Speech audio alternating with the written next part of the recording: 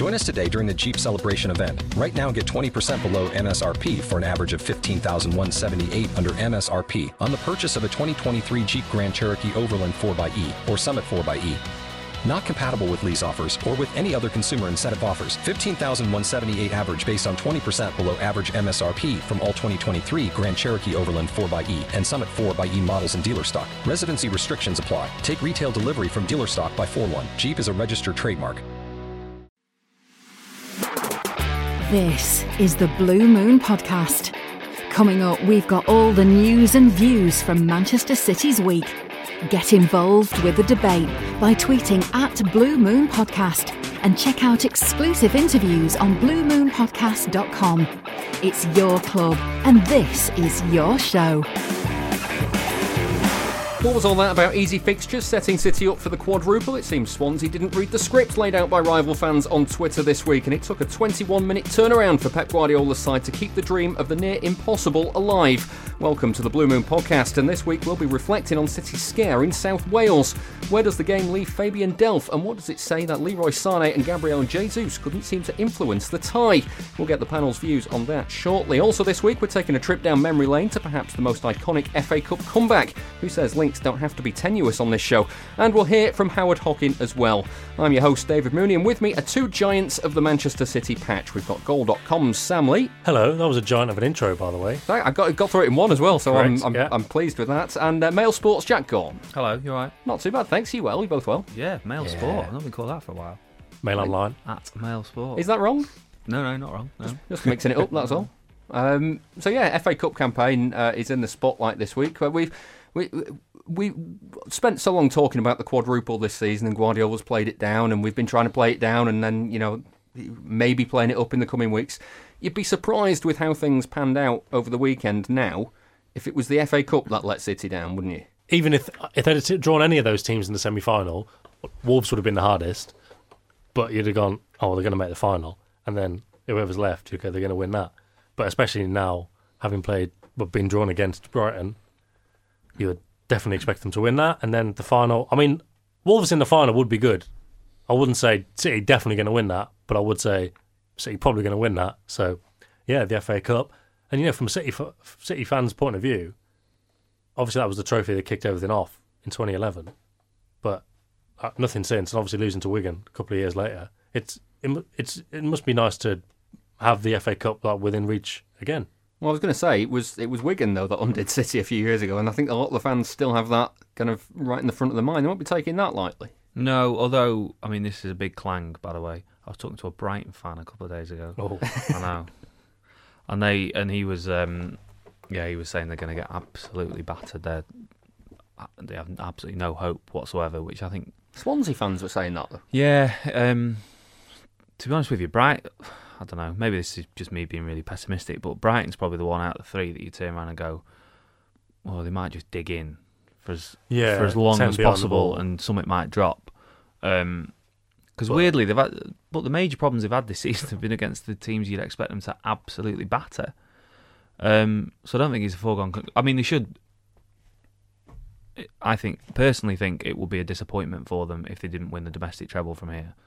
I think they should win the FA Cup, but like one-off games, as they found with Wigan over the years and found against Swansea last week, they're not easy, are they? No. Thing is, though, with it being at Wembley now, I think to link it a bit back to Swansea, it was kind of like, look, he didn't play a weakened team. You wouldn't say it was a weakened team, but it was kind of maybe they expected that we're going to win this, and then they found it a bit harder, but. Their mentality is going to be spot on, because if you go to Wembley for a game, even if it's a semi-final, it's going to be a big occasion. You've seen them do it, obviously, in the Carabao Cup the last 2 years, some of them before that as well. And I just think they'll go there and they'll be switched on. Pep will play an even stronger team than he usually would have, I'd imagine. So, Sterling and Bernardo Silva, for example, Aguero. Foden and Cream midfield, yeah? We'll see how the injuries go in the next couple of weeks. I just think the mentality will be on it, and I mean maybe it wasn't completely on it on Saturday. Well, we'll talk about the Swansea game shortly, but I mean, one final thing on the FA Cup campaign: 5:30 kick-off at Wembley on a Saturday. It doesn't seem to be quite in City fans' favour, that one. I mean, the talks at the moment whether there'll be trains back, we're not entirely sure. You're looking at, if it get extra time penalties, could be as late as 8 o'clock finishing.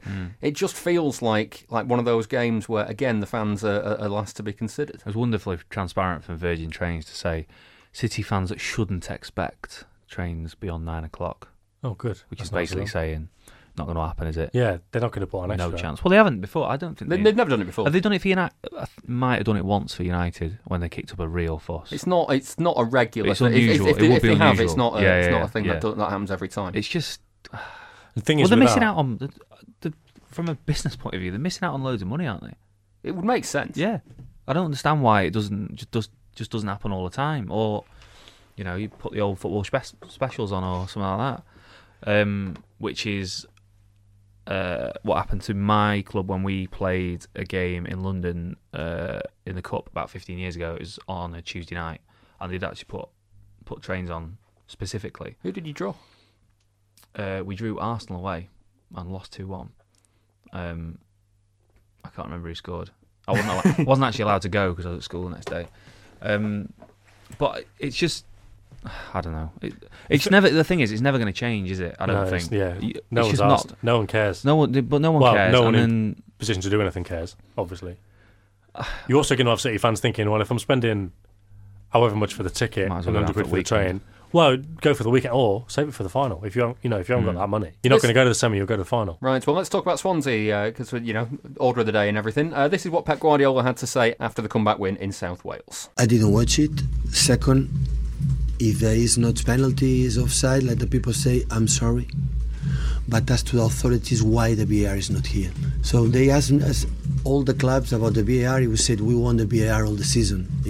All around Europe, the VAR is there, and here is not.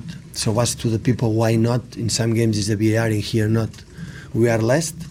So I don't like to lose games when the decisions is wrong, because the referees don't want to make a wrong decisions, but must be held because it's centimeters. Sometimes they spend a VAR 3 minutes to take a decision. Imagine in 1 second take a decision during the game. So it's not easy. So I don't like, honestly, to win in that game, but in the same time, if you see the game, we play incredible well. So we second half with an amount of actions, an amount of crosses, an amount. The keeper was incredible in the first half and the second. So when we analyze the game, we deserve to win by far. That is my opinion. But winning that way, I'm sorry. If finally the action is not penalty or the offside, so I'm sorry. What does it say about the character of your players? A lot. Because early in the second half, the ball wasn't just going in. We need it. We need this kind of wins to win. So I said to the players, I was sometimes fortunate to win titles in a lot of season, and this kind of wins, winning this kind of way, we won many times. The people say here, oh, Manchester City 0-4. No. When you fight for all the titles, you don't have rest every 3 days game. You need it's so healthy for our team to win these kind of games. We were lucky now I saw the penalty from Aguero. So you need this kind of situations to go through.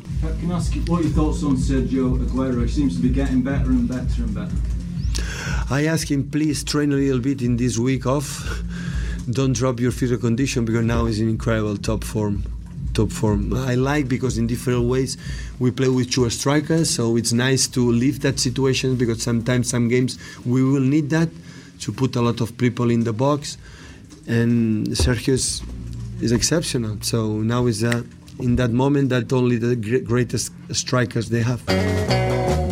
For a pledge of $2 a month, you can hear our weekly bonus show on a wide range of City topics. There's more details on patreon.com/Blue Moon Podcast. Pep Guardiola speaking after the win at Swansea. We'll start with the decisions, because that seems to be the big talking point. The beginning of the season, we were saying that Liverpool were getting all the favourable decisions. You can't really argue that it doesn't balance out now, can you? City have had a few in the last few weeks. Everyone's had a few, haven't they? Like it does balance out, and you can. After the Mane red card, I was disappointed that Liverpool got that penalty the other day, but I didn't think that's never a pen. I thought that goalkeeper's had a shocker. And then you go on Twitter later on and going, "Oh, it's a dive." It's not a dive. Too many people are too interested in saying who's got in the lucky or who's context got of it, this. yeah. But yeah, and City. I mean, the offside is one of those where you look at it, and if there was VAR, which there should have been, which is another layer to it, they would have just gone, "Oh yeah, he's off." But in real time, from the angle, he was kind of, the linesman was on the other side of the defender and all that. But the pen was a bad one. Like, I don't know how either the linesman or the ref didn't spot it, but it's on the FA, innit? The FA decided Swansea could have had VAR and didn't do it. So what are you going to do? Well, I was going to say, City would have scored anyway. City they definitely would have scored anyway.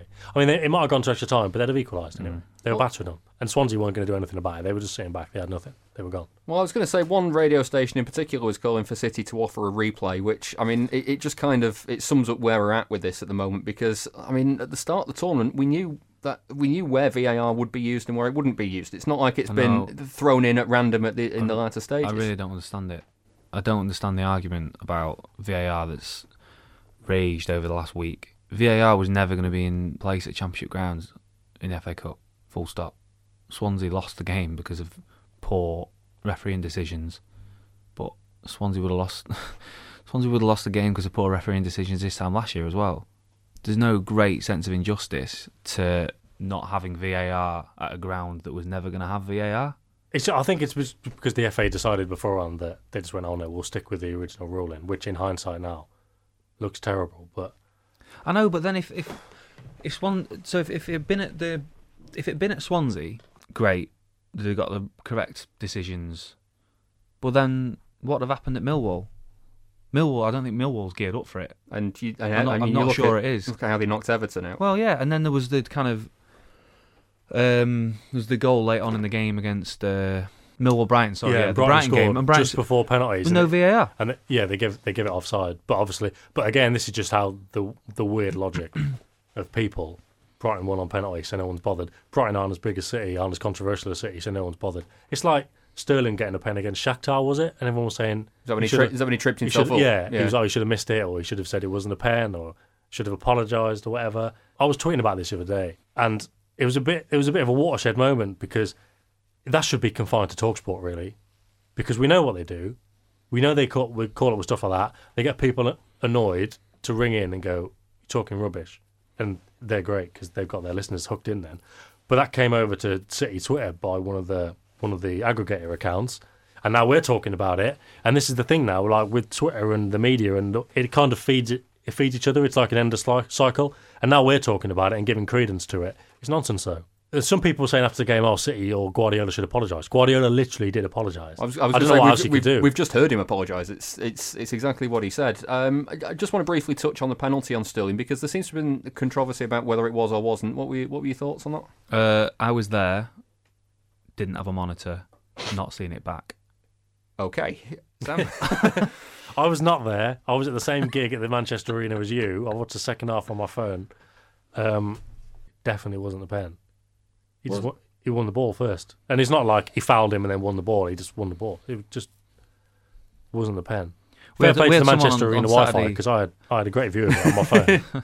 And I was like, that's never a pen. And then none of the replays I've seen since have convinced me otherwise. Just no way. We had someone come round during the game on Saturday, tap us on the shoulder and say, "By the way, it wasn't a pen." And he was definitely offside as well. I won't tell you from which club they were from, but yeah, we were told that both of them were wrong during the match. It's one of them, innit? Things go against you, things go for you. Right, so let's talk about a few more relevant issues then to the Swansea game, because Fabian Delph gave away a penalty in the first half.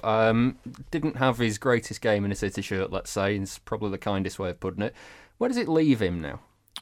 Well, not in a great place, really. He's got to be done, hasn't he? Well, close to, yeah. I mean, he barely played after the red card at Wigan last year in the Cup. And then he barely played after the red card against Leicester over Christmas. And the managers claimed that, or said that he's been injured. But he's come back. He's been brought back in. And then, I mean, fancy being 2-0 down and having to take your left back off because he's that bad. Yeah. It's just, and actually a like-for-like replacement. Not even as if they're throwing on another striker, going for goals or anything like that. It's a strange. I don't know. You know what's happened? Obviously, kind of because he was good last season. I mean, people. Yeah, but I mean, you look at it. He was an important part of that team last season. But you look at it in hindsight, and what's he remembered for last season? Sent off at Wigan. Sent off at Wigan, and that ridiculous rant in the dressing room. The two things that he's remembered for. Yeah, I guess so. Like, he did have a good season last season. I mean, he was an. I'm not disputing that, but the two things for me that he's remembered for are those two things. And when he's had the opportunity this season, he's played pretty poorly and has been shown up by a winger who was played left back a little bit beforehand, but has basically been converted to a left back who they didn't even want last summer. Yeah, Zinchenko's a whole other story as well. But the thing with his situation going into the game at the weekend is, if Guardiola obviously didn't play him, and a lot of people have their suspicions that it was because of the red card at Leicester, and that's 3 months ago, and injuries and whatever. But if he was thinking this guy might be a bit of a liability, and give away a pen like that, it's not going to do anything to reinforce Guardiola's belief that actually, he's a viable player going forward. And you don't really see where he fits into the squad for next season. He said he can play a defensive midfield, but when's that going to happen? Especially if they sign a new alternative to Fernandinho. And if they get a new left back or not, Zinchenko is now going to get a new contract. He's playing really well. Supposedly Mendy's going to be around, and they might get a new one as well. So, well, let's talk about Zinchenko, because I mean it kind of a mark of where his stock is at the minute, to be, like Jack said, to be brought on as a like-for-like replacement as one of the players to save the game. Yeah, well, I was watching it with my wife, and I was like, this is mad. They're actually bringing on Zinchenko to help change the game. It goes, well, I was thinking it the other way, a bit more glass half full. It goes to show how far Zinchenko's improved, and also he was good because they could just stick him kind of like left midfield. He wasn't really having to play left back, because Swansea were very rarely attacking. And yeah, I mean, it's just he wants the ball. In his recent period where he was getting so much praise for how good he is, the Bournemouth game and that kind of thing, and the West Ham game, he had so many touches, so many passes. He's not afraid to have the ball. This is a team of like world-class players, and you would always say that he is, for a lot of time, clinging on. Like he's a bit of, again, a competition winner in some ways, you know what I mean? Like, he just doesn't seem like the rest of them. But he's every bit as confident as the rest of them. He'll have the ball, he'll use it well. And yeah, him coming on and helping to change the game is just the latest example of how much he's turned it around. As Jack said, they wanted him out the door. It's been remarkable the way he even got into the first team last season with all the injuries, but that goes back to the whole Dani Alves thing. Yeah, his first game was Wolves in the Cup last year, I think. Mm-hmm. Yeah, and it was kind of like, well, this left-back thing's not going to work. And to be honest, how many times did he play left-back last season? And there were quite often where you think, it's still not going to work. And even at the moment, he has lapses, but then you think, so does Mendy. Well, no, I mean, this is the major problem going forward, though, in that, if they weren't, I think they are obviously going to sign a left-back, but if they weren't, Zinchenko, he's still not a defender. Like one-on-one up against, he's not a left back in that sense. He's great for them in what they want to do with the ball, and positionally he's quite sound when they're moving into midfield and whatever. But he's a bit of a strange one really, because you wouldn't play him you wouldn't start him in an attacking role. I don't think. Well, I wouldn't, no, because he's not got that like kind of number 8. Well, either central or out wide. I wouldn't start him out wide either. I don't think No. he's got that kind of trick, and he's not. He's not as quick as the rest of them, and his delivery's not as good. But if you want to play him as attacking left back, he gives you something different, and he's able to move inside and whatever. But the major problem is, which is the same one they've got with Mendy, is that the guy can't defend, and he got praised loads against the West Ham game, didn't he? I thought, but he wouldn't have if Andy Carroll had scored. But defensively, he was all over the place, West Ham. So I don't know. I think that's still, he's improved massively, but that's still like, got to be a priority position for him, left back and a central midfielder. You see him doing the keepy uppies with the Kiev. Yeah, it was nice. It's lovely, that. Yeah, he's a nice lad. We spoke to him after the game the other week, and he's a good lad, isn't he? Yeah. I thought the kid was ready to go on for a few more, actually, to be honest. Oh, so what you said is he shouldn't have walked off. Is that what you're saying? Sticking on the left-hand side, because it looks like, I mean, you know how the podcast works by now. We say it looks like he's going to sign a new contract, and then by the time you all hear this, he already has. So, you know, another one who's in that position is Leroy Sané. He won't have. Well, he was... He definitely won't have. He was similarly hooked off like Delph. Where's he at the minute? It's weird, isn't it? Because only a couple of weeks ago, he was like, right, he's definitely not got any problems left. He's flying. And all of a sudden, he's back at kind of, well, didn't Guardiola say the other week, when he doesn't play, he can be low on confidence, and that kind of thing. So it's just, I don't know, maybe a suggestion that the kind of things at the start of the season haven't totally gone away. But I suppose what you can say for him is he's made impact, hasn't he? And if you're not, obviously Guardiola wants him to be consistent, but obviously the Schalke game with that free kick, the Schalke home game where you didn't play particularly well at the start, but was incredible after that. But then, yeah, you've got the games where it was West Ham, wasn't it, when him and Mahrez got took off pretty sharpish. Yeah. And same again at Swansea. It's a strange one with him. I'd have left him on against Swansea. Yeah, he wasn't having a bad game. I thought Mahrez would have come off first, but well, what do I know? It's a bit of a weird one, and I mean the contract situation's a bit of a worry, but I don't think it's like properly urgent at the moment because Sterling's dragged on for a bit, didn't it?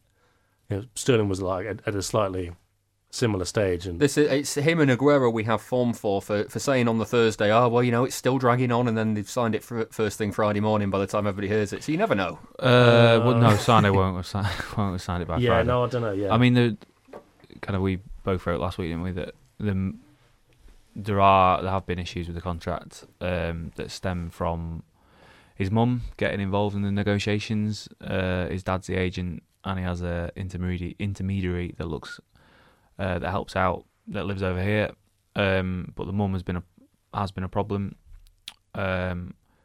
City is still confident they'll get it done, but it has been going on a long time. Yeah, it has been. Yeah, because it was. When did it become apparent last year? Was it around Christmas when it was like, City are signing down everyone? Even like Fernandinho got one, and Otamendi and De Bruyne, and I'm sure it was around then. Like Sané's gonna get one as well, because we started looking at people they'd signed in the Guardiola era, going, all these are going to get new contracts. But yeah, there's not been an awful lot of movement, I don't think, in that year. Definitely since the summer. It's just a bit of a strange one at the minute. I always had a feeling that he would be the first one to go of the team. Maybe not the City like Leicester, but when after they won the title, only Kante went and everyone else stayed. I wouldn't be surprised if everyone else, like De Bruyne or Sterling or whatever, everyone signed up and was happy and then carried on. Bernardo. But I wouldn't be surprised if Sané just went. I always thought Real Madrid, but I know a lot of people seem to be worried about Bayern Munich, and with the whole kind of family dynamic as well, maybe. But there's also the with his personal life, that his partner that he's had the child with earlier in the season is American. You don't know where she wants to be. You don't know whether she wants to be in Europe, and sometimes those things are more important, aren't they? Maybe he's thinking about that. I don't know. It's very difficult. There's so many issues. There's loads, and it's not his fault. He's a young lad as well. Yeah, it's not his fault. It's not his fault at all. And I mean, also, like City is still adamant that he's going to sign it. Yeah. But that is the reason for the delay, and there has been a lengthy delay. But were you saying, they might announce it Friday morning? And wouldn't it be hilarious if they do? I know, yeah. But no, I can't see it being done that soon. Fair play. One final thought on the Swansea game. Gabriel Jesus, his numbers are stacking up fine, but there's still question marks over his performances. What do you rate of him at the minute? I didn't really notice him on Saturday. This is it. Like him, Sané we've just done, Jesus and Mahrez. A few months ago, or the start of the season, you would say, if City get to the stage where they're going for the quadruple, and they can put those three in a game, and Sterling, Aguero and Bernardo in another, they're absolutely fine. But they're not fine, are they? Because every time that seems to have happened recently, Guardiola's had to make a sub pretty early, and either one or two or three or whatever go off. And yeah, I don't know, it's a bit of an odd thing with Jesus, because we gave quite a half-hour interview, I think, over Christmas, saying about his family being away, and he was feeling really low. I think Guardiola was kind of losing patience with him a bit. It was the Instagram post as well, where it wasn't subtle, was it? No, really. No. But I mean, his mates have been back and forth, haven't they? Since exactly. They've come back, and like his mum come back, and everyone was okay. And he was scoring a few goals again. Obviously, at the start of the year, there was some mad stat about how he'd scored 12 goals or whatever. Obviously, a lot of them were against lower league opposition, and it looked like he's back in the groove again. But it's that weird dynamic where neither him nor Aguero seem to be in the groove at the same time.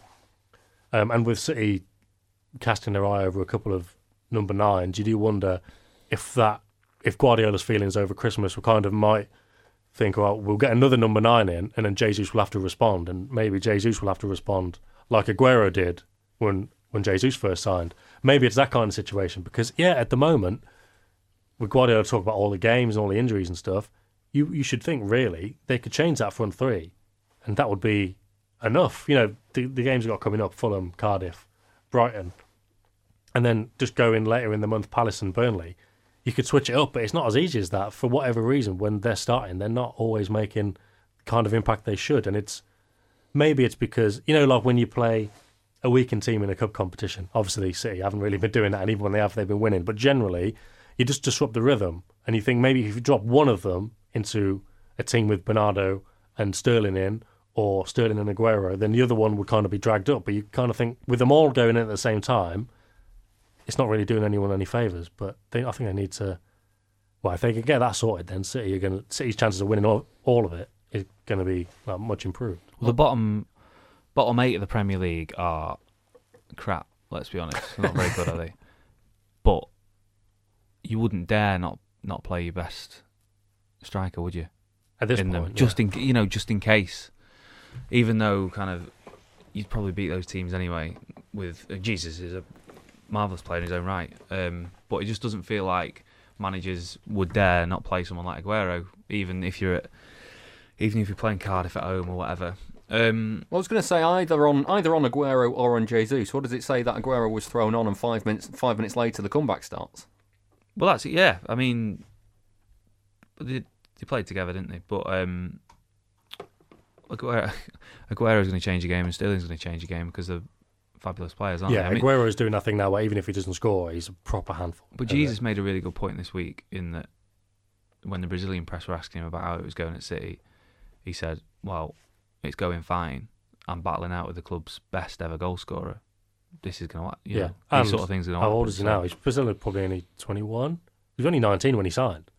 But he just started so well. In a way, maybe a victim of his own success.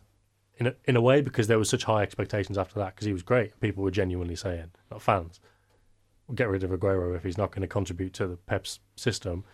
Stick with Jesus. Obviously, a couple of years down the line, he struggled a bit. But he's a young lad. He's adapting to living in Manchester, which is completely different, obviously, to what he's growing up with. And these things happen with young players. And like I say, maybe if he played with Bernardo and Sterling, he would benefit from that. Yeah, like they would have that rhythm there. But when they're all three of them playing together, and Mahrez, kind of struggles regardless of who's playing. So I mean, maybe that doesn't help as well. So again, there's reasons for that first season, etc. Aguero was the sort of poacher that Jesus is once. It's only like latterly that he's started scoring all sorts of different goals. And just being outside the box, being really, really good, his link-up play and the runs he makes. That'll be why it made such a difference when he came on as well the other day, because he was just... Obviously, there was Jesus up there as well, but he was just a completely different threat. Right. Well, City's comeback win at Swansea on Saturday gives us an excuse to revisit one of the most memorable FA Cup turnarounds in the competition's history. It came in the fourth round 15 years ago when Kevin Keegan's side travelled to Tottenham for a replay after a 1-1 draw at Eastlands. I've been speaking to some of the key figures from City's 4-3 win. 1, 2, 3, My baby don't mess around because she loves me so, and this I know for sure. When the referee blew the whistle for half-time at White Hart Lane on Wednesday the 4th of February 2004, the travelling Manchester City fans might have been tempted to just go home. It was one of those games at half-time you think, can the referee whistle for the end? That's former City midfielder Paul Bosvelt. He told us that with the team down to 10 men and trailing 3-0 to Spurs, even manager Kevin Keegan was thinking of damage limitation. The message was a little bit from the coach and also from the players. Try to save a bit of skin so it won't be big numbers. The evening started badly for City. Ledley King opened the scoring inside 90 seconds before Robbie Keane doubled Tottenham's advantage on 20 minutes. On the brink of half-time, Joey Barton was booked for a foul and Christian Ziege found the net from the resulting free kick. Then as the teams were heading for the dressing room, things got worse and Barton talked himself off the pitch. So I'm saying to him, how you book me? How you give me a yellow card for that? Obviously not in as polite a tone as that. And he sent me off. Even to this day, I didn't say anything at the level for him to send me off. And as I say, I think it went back to the warm-up. I think it went back to us taking the piss out of him in the warm-up. Well, and I was just laughing along. The midfielder says it left the manager confused. I've just started to take my boots off and like launching him. Obviously not happy at all. Take my top off and like shorts and all that. And he's going, whoa, what are you doing? I said, I've been sent off. He said, what? I said, I've been sent off. So he's got no clue I've been sent off. He sends Derek Verzakli out to go and check, comes back in and says, yeah, he's been sent off. We're getting beat 3-0 as it is. City pulled a goal back almost immediately into the second half. A clever free kick was headed home by Sylvain Distin before a wonderful double save kept the away team in the tie. Arnie Harrison was only in goal because new signing David James was cup-tied. Then, after 69 minutes, Paul Bosvelt made it 3-2. I thought it was a little bit a bouncing ball. I took it half volley. I didn't take it that well, and it was reflected, and because of that, it went in. I think it wasn't the most prettiest goal, but at the end, it wasn't necessary. It took City 10 more minutes to equalise. That strike came from Sean Wright-Phillips. No matter how many times I watch it, I'm always going to say it's never offside. But I just managed to get clear through, and I saw the keeper come in, and I just thought if I just lift it enough, hopefully it will go in. And I think the way the game was going at the time, after getting back into the game, it just seemed like whatever we did in front of goal at that period of time would have most probably gone in. This was the City team that had been out of luck all season. Their win in the third round, 3-1 in a replay at Leicester, was their only win in a run of 18 games, stretching back more than 3 months. That made it all the more surprising when John Macken scored City's fourth goal and the winner in stoppage time. The third one came and you think, right, can you go and do anything? I just remember the ball coming across and thinking, right, get your head on this, John, and see what happens.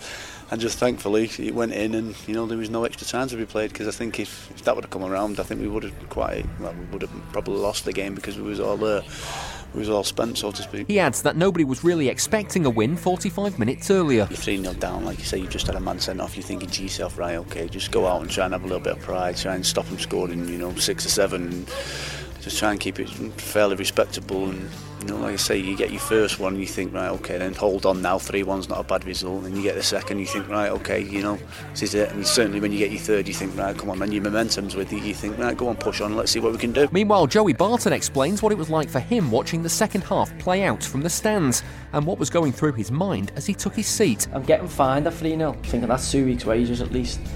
3-1, I'm like, I'm still getting fined. 3-2, I'm like, might only be a week's wages here.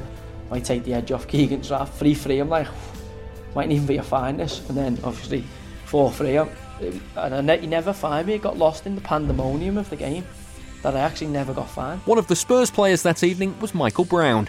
He'd come through the ranks at City and had been involved in the club's comeback win at Wembley against Gillingham in 1999. He explains what it was like to be on the other end of a remarkable turnaround. With such talented players that they did have in the Premier League, they had great attacking players then. And I just think they started on the front foot. We come out slightly sloppy, and it was 3-1 quite quickly. And I think it snowballed, and you knew it was coming, but you couldn't do anything about it. It was just, how do you change it in the middle of the game to stop it happening? And Joey Barton says, along with City's 3-2 win over QPR to secure the Premier League title in 2012, there's one common factor. The game I get sent off in is the most memorable goal in Premier League history, and it gets replayed countless times on Sky. Only had, I think, 8 sendings off, and 2 of them were Sky Classic games, that 4-3 and the Aguero one. While Saturday's win at Swansea doesn't come close to the level of the comebacks that City fans will remember as iconic, it has left Pep Guardiola's hopes of an unlikely quadruple still alive. If he's going to win the lot, then he'll be hoping that it doesn't need anything quite as drastic as what happened at White Hart Lane just over 15 years ago. Hi, I'm John Macken, and you're listening to the Blue Moon Podcast. This is the Blue Moon Podcast. Follow us on Twitter @Blue Moon Podcast. A look at City's 4-3 win at Spurs 15 years ago there. Now, before we move on, next month is 125 years since City were established as Manchester City. To mark the occasion, Gary James is giving a talk on the history of the club at the Dance House Theatre in Manchester. It's on Thursday, the 11th of April, which is one day off the original formation meeting, which was on the 12th of April, 1899. 1994. And we're hoping to be recording that week's Blue Moon podcast from behind the scenes as well. If you'd like some tickets, you can head over to thedancehouse.co.uk, and there's more information on there as well. Now then, for the middle part of this week's show, obviously no game to look ahead to. I brought forward one of the questions from Ask the Panel. This is from Rocket Sauce on Twitter. City are still in 3 competitions out of 4, having won the other. What would now be considered a failure at the end of this season? I want to sit here and say that the double would be a failure, if I'm completely honest, but open yourself up to ridicule with that a little bit. But I think the way that everything's set in the Premier League and the FA Cup, that they should be going for domestic treble, and they should think that that is eminently achievable. And because they set themselves such high standards, that anything less than 3 trophies would be certainly a disappointment, because you want to kind of improve year on year, and that is the only way they are going to improve. And the stars have kind of aligned for them a little bit in the cup competitions. I mean, even the Champions League draw, the fact they've avoided Liverpool and Barcelona specifically, up until the final, it's got to be considered a bonus, and to a lesser extent Man United. So I think I bit the bullet and wrote this piece on Monday after the Swansea game that the quadruple is now on, and you can't get away from that fact. Well, this is what Guardiola had to say after the Swansea game about the quadruple. We know every game we will lose, we are going to lose the competition, and that's why our physicality, mental approach is so demanding, so tough. Last season, in this stage, in the Cup, we were out. In League, we have maybe 10, 11 points in front. Now, when we come back, we know every game we're going to play. We lose, we are out. In the Cup semi-finals, in the League, Liverpool, we are going to catch them. In the Champions League, you know what's going to happen. That's why it's nice. It's nice for us to live these kind of situations. Congratulations on the win. Obviously, you have great faith in your players, but I wonder, with the quadruple on the line, did you have any nervous moments out there? Were you nervous? No, ask me again on April, and I will answer you. What is my thoughts about that? We're still far away. But I would like to have a reflection that the most incredible thing is to be in this position now so far, after win 2 titles and fight for 3 more. For this club is much more important. Don't give up and be in there until the end and win the titles. I know for the people what I listen for ex-former players, if we don't win the Champions League, will be a big failure. If we just win the Cup, will be a disaster season. I don't understand, when they were former football players, how difficult is win the titles, how difficult is win the Champions League. Can say to our club, like, we are new in that positions, say these kind of things. The people say we are Man City, we have to win the Champions League. What are they talking about? So the important for that club is being there. So because the next generations, when come new managers, new players, they will know that one generation of players, they fight every single game, every single competition until the end. That is the best we can have, and that is more important than live one title.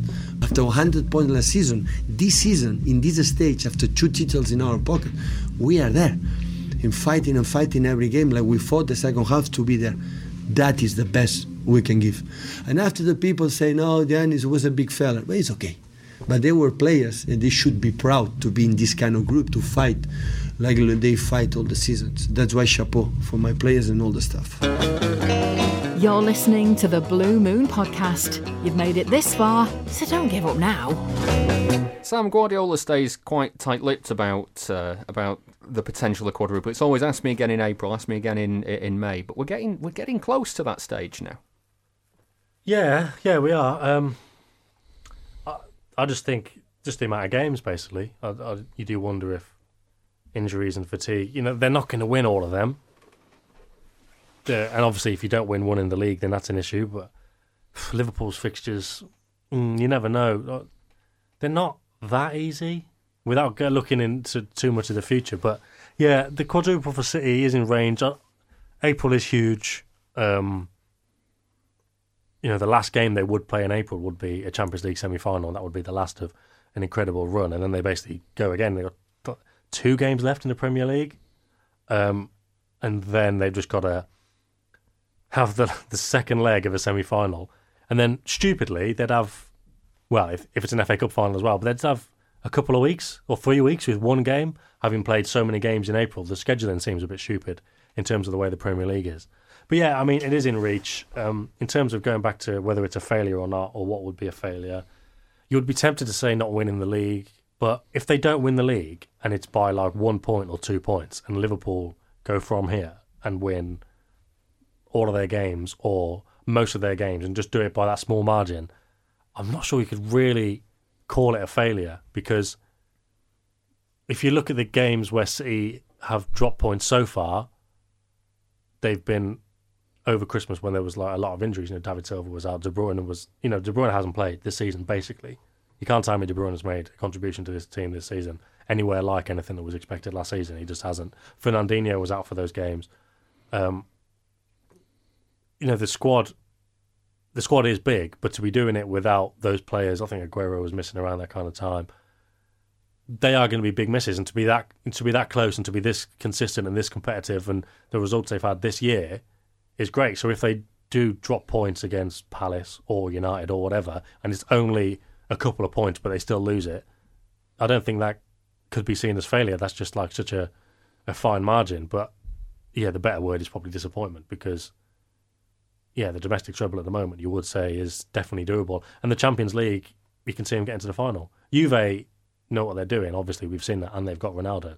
But over the two legs, the experience kind of notwithstanding and all that kind of ephemeral stuff that Guardiola talks about, the quality's there to do it.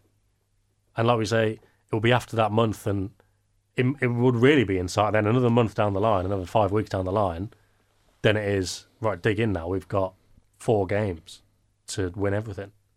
15 games maximum between now and the end of the season. 8 Premier League, 5 Champions League, 2 FA Cup.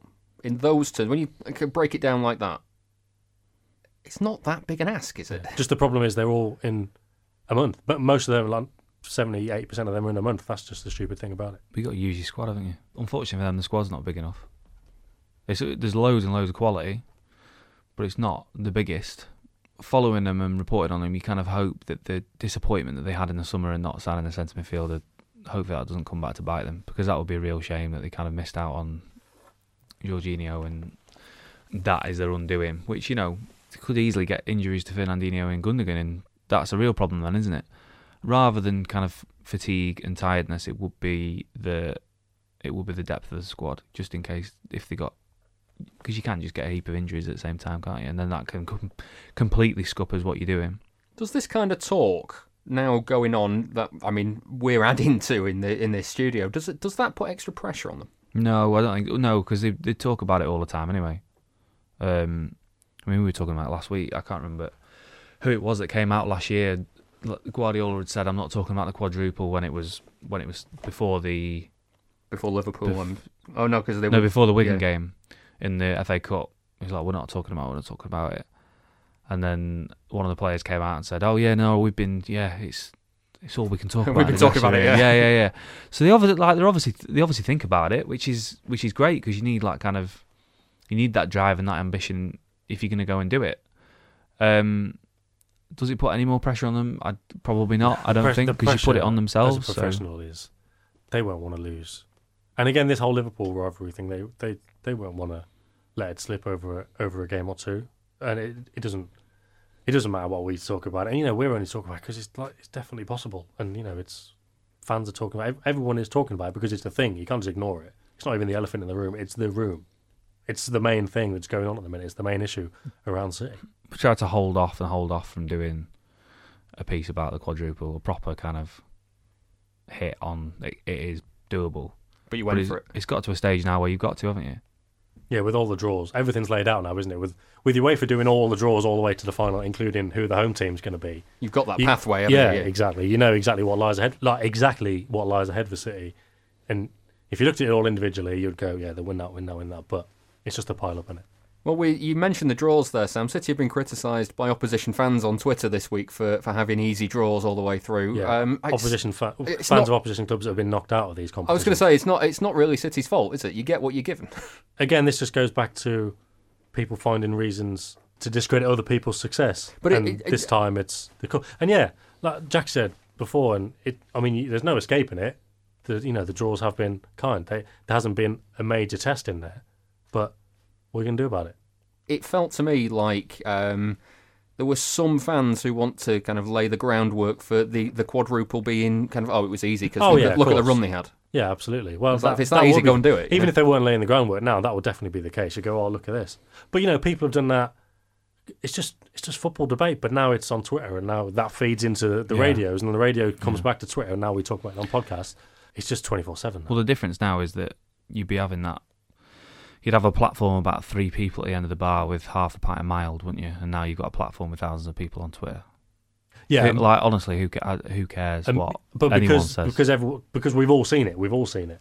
News editors there will be articles written about that, and it might not even be people. People talk about the media, but this kind of stuff that gets retweeted around. It's not always in newspapers. It's not always on websites like Goal. It'll be on betting blogs, and it'll be like fan opinions, but they'll be like the opinions of the kind of people who come up with, oh yeah, this is easy. You can't. I mean, if City were to win the quadruple or the treble, the domestic treble, or any kind of treble, you couldn't look at it and say they've had an easy run, because at some point, like I was saying before, the amount of games, the actual requirements that go into that, it negates who you're playing against to an extent, because it's incredibly difficult. You're talking about the 15 games left. I think adrenaline will get a lot of those players through, which should be a positive for them, especially when they look at it and there's obviously no international football this summer apart from the under-21s, and you're probably looking at like end of May, June, at least a week of July, and going, that's my holiday, I'm going to get through this. So I think the adrenaline might play a part for both City and Liverpool towards the end. I might be tempted to say that if I'd just written a piece about the quadruple as well. The good thing as well for City is the quad is on, apparently, according to the headline, right? City have started doing comebacks as well, which if you were tired, because it's fine if you're playing at home and you're winning 3-0 and you get a bit tired, that's all right. But if you're tired and you're chasing the game and you haven't got it on your side where you can come back, if your recent experiences of being behind in the game was Leicester, Palace and Newcastle, and us watching, you think, not coming back here. But they did it against Schalke. Wasn't a great performance, but they did it. And they did it against Swansea, which was a better performance, albeit against a championship team. That starts to kick into the mentality. So even if they are tired, they think, we can do this. If we keep sticking to what we need to do, keep making these passes, making these runs, we'll be fine. So the physicality is definitely a factor. So. Right, so more questions from Ask the Panel after this from Howard Hockin. Hello? It's me again. Back from the future. Not sure what year, I forgot to decide on that. You just make one up for yourself. Maybe 2023? As the UK is already close to a post-apocalyptic wasteland, I didn't have to travel that far back in time. Anyway, it seems I have to warn you foolish City fans again. It's become a bit tiresome, this. But here we go, nevertheless. You see, there's a new threat. It's not City dominance anymore, or Liverpool dominance either. No, it's something even worse. It's the attempt to rewrite history, and when you try and do that, the ramifications can be disastrous. This time around, it all started in the middle of March 2019. Manchester City had sneaked past a lively Swansea City in the FA Cup to reach Wembley yet again, where they would play Brighton. Second home and all that. Talk turned once more to the possibility of a quadruple. After all, no team had ever got this close in English football. Naturally, for those of a non-blue tint, this would simply not do, so history was rewritten. Step forward, first of all, a certain Adrian Durham. Now, you probably only know Durham as the shock jock on a crap radio station, but he's now the Tory backbencher MP that proposed bringing back corporal and capital punishment last month, and the abolition of income tax for redheads. He started all this shit. He questioned whether, because City got a soft penalty and scored the winner from an offside position, that the tie with Swansea should be replayed. Ben Rumsby, the Daily Telegraph, mused that the Swansea game reminded him of when Arsene Wenger offered to replay a match against Sheffield United 20 years previously. Sirius XM, no, me neither, asked if all 4 quarter-finals should be replayed as VAR was not used consistently in all matches. And so it began. Well, not really, as this was nothing that new. Mainstream journalists such as Barry Glendenning had already suggested that City's achievements would have to come with an asterisk next to them due to claims of FFP irregularities, transfer bans and the like. City's reputation was tarnished, as you already knew. This was exacerbated with the fear that City could win an unprecedented quadruple, so now history had to be rewritten. The possible achievement was downplayed, starting with City's generous run of cup draws that season. City were suddenly fortunate for getting kind draws after winning the league and topping their Champions League group. City was suddenly fortunate for progressing through 2 domestic cups when other big teams drew each other or didn't take the competition seriously. In conclusion, City were nothing special, though for the money they'd spent they should be anyway, but they weren't. But then it got really serious, because City had already won loads of stuff and that really couldn't do. The rest of the footballing world had had enough. They wanted to return to the old days, a level playing field where United could organically dominate once more. This feeling only got worse when, for them, the thing they dreaded most happened. City won the quadruple, with almost 54,000 fans turning out on Deansgate to greet their blue-shirted heroes. But soon after the transfer and Champions League bans kicked in, and it was then that past achievements came under scrutiny. Under pressure from the likes of Liverpool and United, the Premier League and FA looked into whether City's trophies were legitimate. It may not surprise you to discover that they were not. The reclassification process went in chronological order. The FA Cup of 2011 was the first to go. A committee comprising of Mick Hucknall, John Aldridge, Paddy Crerand and Bobby Charlton's comb-over decided that the red card for Paul Scholes in the 2011 semi-final was a tad harsh. What's more, Dimitar Berbatov was put off by a light reflecting off someone's watch when he missed a good chance in the first half. The score was reversed and it was assumed that United would brush aside Stoke City in the final with ease. The committee returned after a light lunch to consider the 2011-12 season. Needless to say, United won the league too, after it was considered unfair that United's final game at Sunderland finished before City's. Thus, only goals scored until full time at the Stadium of Light counted. United were champions once more. A new committee was sworn in to look at the 2013-14 season. City were allowed to retain the League Cup as it was only Sunderland they'd beaten, but the league was a different matter. A committee of Dean Saunders, David Gill, James Nesbitt and the band Cast pored over the evidence. I think you know where this is leading. Gerard Slip was considered unfair and another result was reversed. For the 17-18 season, the middleman was cut out and the title was deemed illegal due to financial doping. City were also relegated 4 divisions. The committee made 2 final decisions too. City's badge was changed to contain 100 asterisks. Secondly, it was made public record that the club was established in the year 2008. City got 2 minor concessions. They could continue doping, allegedly, and the Paris Angel would be allowed back on Twitter for a probationary period. And that was the beginning of the end.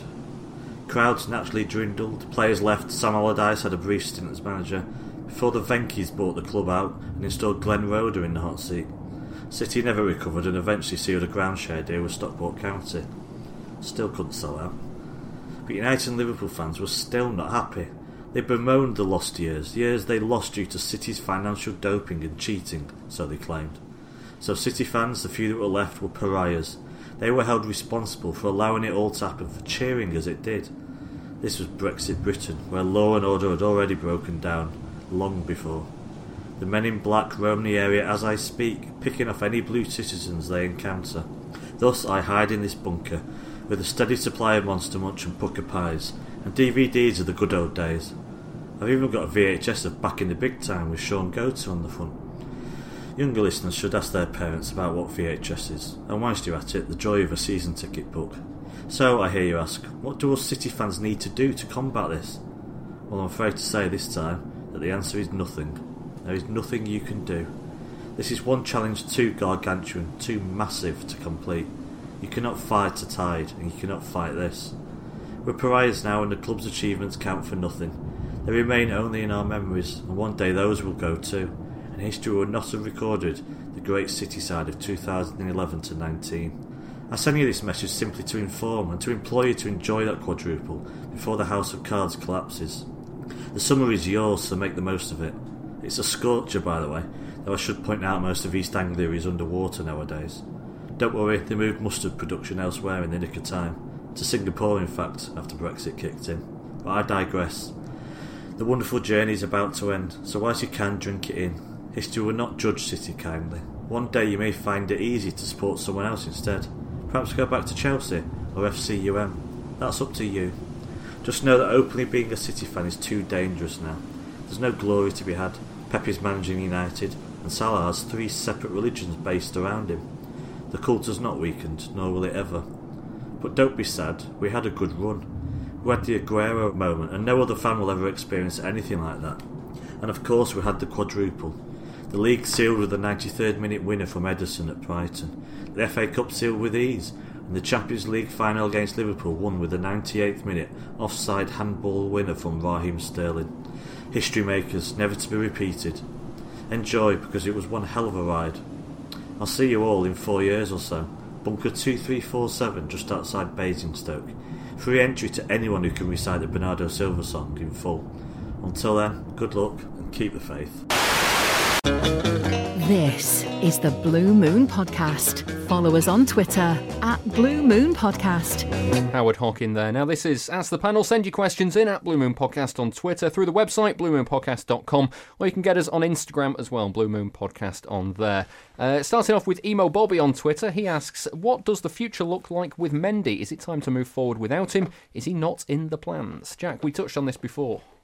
Yeah, they're looking at left backs. He can't, unfortunately, can't kind of rely on him from a fitness point of view, at the very least. He's gone away to do warm weather training, hasn't he? Yeah, but he's kind of just not played in a similar way to what Sam was saying before with De Bruyne. He's just not played this season. He's just not had no impact on the season at all. Obviously played in the after the derby, then injured himself straight away while he was on, even before he got to international duty with France. Hasn't really been seen since. Is he worth the hassle? I don't think he is.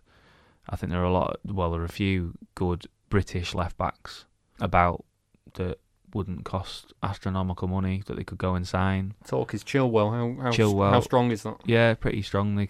He's the top one that they identified before Christmas, and I don't think that's changed. If it was me, I'd probably have a look at Tierney at Celtic. Would be the one I would go for. But unfortunately for him, you can't rely on him. And as we said before, Zinchenko is great, but he's never going to be a Premier left back. And Delph is, well, what's happening to Delph is happening to Delph, and don't think he's really in the plans. So when you add all that up, they've got to go and get someone. Mike Cook's been in touch on Twitter to ask, should Riyad Mahrez be given some games on the left, as having to stop to come in onto his left foot just isn't working? Sam? Well, I mean, it's not working brilliantly, is it? But you'd think Guardiola would have other solutions rather than just put him on a different side of the pitch so he physically can't do it. Because it sounds like he's a robot who's stuck, and if he was put on the left, he'd keep cutting onto his left anyway. Like, he must have been told not to do it. So I'm not sure what's going on there. I'm not sure what Guardiola has been telling him. And I'd love to find out, because he just seemed to make the pitch really narrow, and it's all about width for Guardiola, and he's not got that threat coming in off the side from the right like Sterling had last season. Obviously he's gone to the other side now, but it should work in theory, but it just isn't. And all the defenders know what he's going to do. It's one of those, like, should he, as a question? Yeah, but should Sane play off the right and come in onto his left foot, which he did at Schalke, and everyone seems to think he's got the ability for? I'd love to see it, but practically, for whatever reason, that's not happened. It's probably not going to happen, so I can't see Mahrez going over to the left. And if it's just to stop him cutting in onto his left foot, I'm not sure, because what's he going to do? Getting the swinging crosses from the left in the air, that's no good to anyone. That very rarely leads to a goal for City. So I can't see that working. Him getting to the byline and cutting the ball back, Sane's excellent at that. There's no point in him going to the left because Sterling's doing brilliantly over there anyway. So I don't see why you'd put him over there and see what happens. Whereas you've got proven performers on that side. Just tell him, I don't know, just tell him what he needs to be told to get it to work on the right-hand side. I think part of the issue with Mahrez is that a lot of fans look at him and say, well, cutting in onto his left doesn't work. But you look at Bernardo, for instance, when he plays out on the right-hand side, he's very left-footed, and he cuts inside onto his left all the time, and defenders know what he's going to do, but he still does it, and it works. It worked for Mahrez at Leicester. He's playing exactly the same now as he did at Leicester, and I just think defenders have kind of found him out a little bit. When he's wide and he can cut in and put a cross in like Bernardo did last season, I think it's fine because they're very accurate. But he always, whenever you think of him in your mind's eye, maybe this is just for me, but I always think of him on the corner of the 18-yard box. He's too narrow there. He has been crowded out, and like Jack says, maybe defenders know which areas to push him into. I don't think the right backs, whoever's been right back, has bombed on quite as much as he did last year, which you would want with Mahrez in the team, because obviously he comes in and you want your right back overlapping. I mean, the big thing it is a very nice idea moving Mahrez over to the left and giving him probably be a bit freer over there, I guess. But he's just not quick enough to play as a left winger. He's not got that trick, and he's not quick enough. Yeah, what has he got? Because he's good at playing on the right hand side and cutting in and beating people and shooting and crossing. But if you take him over to the left, it's a different angle of the cross, it's a different angle of the run. It's just you're kind of taking away what he is good at to try and compensate for something that he's bad at. But yeah, I'm not really sure it adds up. The goal at Newport masked a pretty average performance, and he was nowhere near good enough against Swansea. I think he's a real worry for him. Final question for this week comes from Fran on Twitter. Is the North Stand redevelopment ever going to happen? And do you think safe standing might be holding it up? Which I don't know if I don't know if you'll have any information on the North Stand redevelopment at all. But it's kind of an interesting debate on safe standing. Yeah, there was something came out about it a few months ago, didn't it? Safe standing? About the development that was being planned. Yeah. But I mean, I was surprised by that because a few of us went into the club to interview different people on the 10-year anniversary of the takeover. And I spoke to one of the guys who was responsible for that. And he didn't give any indication it was coming up soon, fair enough. But what he did say, basically, was they're just assessing the demand. And it's not a joke. At the moment, there are times when City struggle to fill the ground, whether that's because it's a midweek game and people don't want to go, or people have got tickets but don't turn up or whatever. Those are issues there, and it's all about the demand. They're not just going to, they could make 80,000 if they wanted. They've got the resources. It wouldn't contribute to expenditure on FFP because it's, investing in infrastructure, but they need to know that many people are going to go to the games. And so I was a bit surprised when they did announce the intention to do it, but the period since they announced that to now is probably a normal time to do it. They'd also need to work out when, because as soon as the season finishes this year, they're going to have concerts on it, so it's not going to be any time soon. There's no rush. I suppose it's only prudent as well, while the safe standing debate is going on, there's no point making a new stand or extending it, and then a year later going, we need to change it all again, spend more money. Like I say, it's not going to be FFP dependent, but it's just they're not going to want to spend a few extra million. Yeah, maybe safe standing is part of it, but also there's just no rush on the club's part, I don't think. Quick word on safe standing, Jack. Do you fancy it coming in anytime soon? Yeah. I was I stood up on a terrace the other week watching football, and it was ace. I've not done it in a long time. Yeah, it's just a lot of fun in it. And people, I've got bad back, so I'm not a fan of standing up for 90 minutes. The groundswell of opinion is that it should come in, and people would welcome it. I just think it would add to atmospheres that are softening up and down the country in every division. I think it would kind of reinvigorate English football to a certain degree. Similar to you, David, with your bad back, I used to stand up at particularly away games all the time. And it was like, in my mind, because obviously now recently I attend most of my games in the press box. So in my mind I was like, standing up for games is great. It's the best way of doing it. But I did it about a month ago. It was pain. I couldn't wait till half time. I was like, going to sit down at half time. Yeah. In an all-seater, it's terrible, isn't it? Yeah. It's not good enough.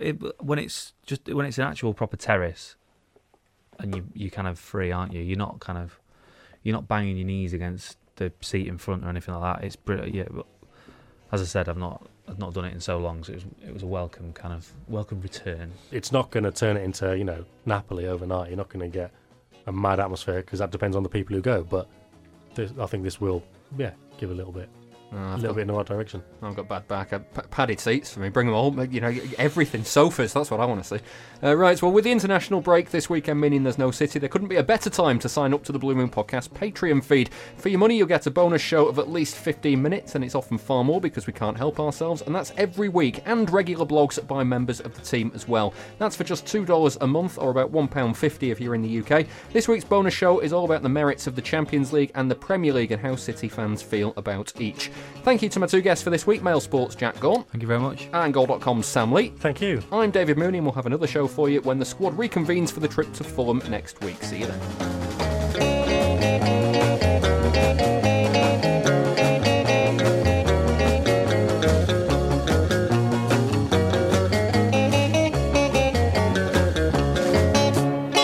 That was the Blue Moon Podcast.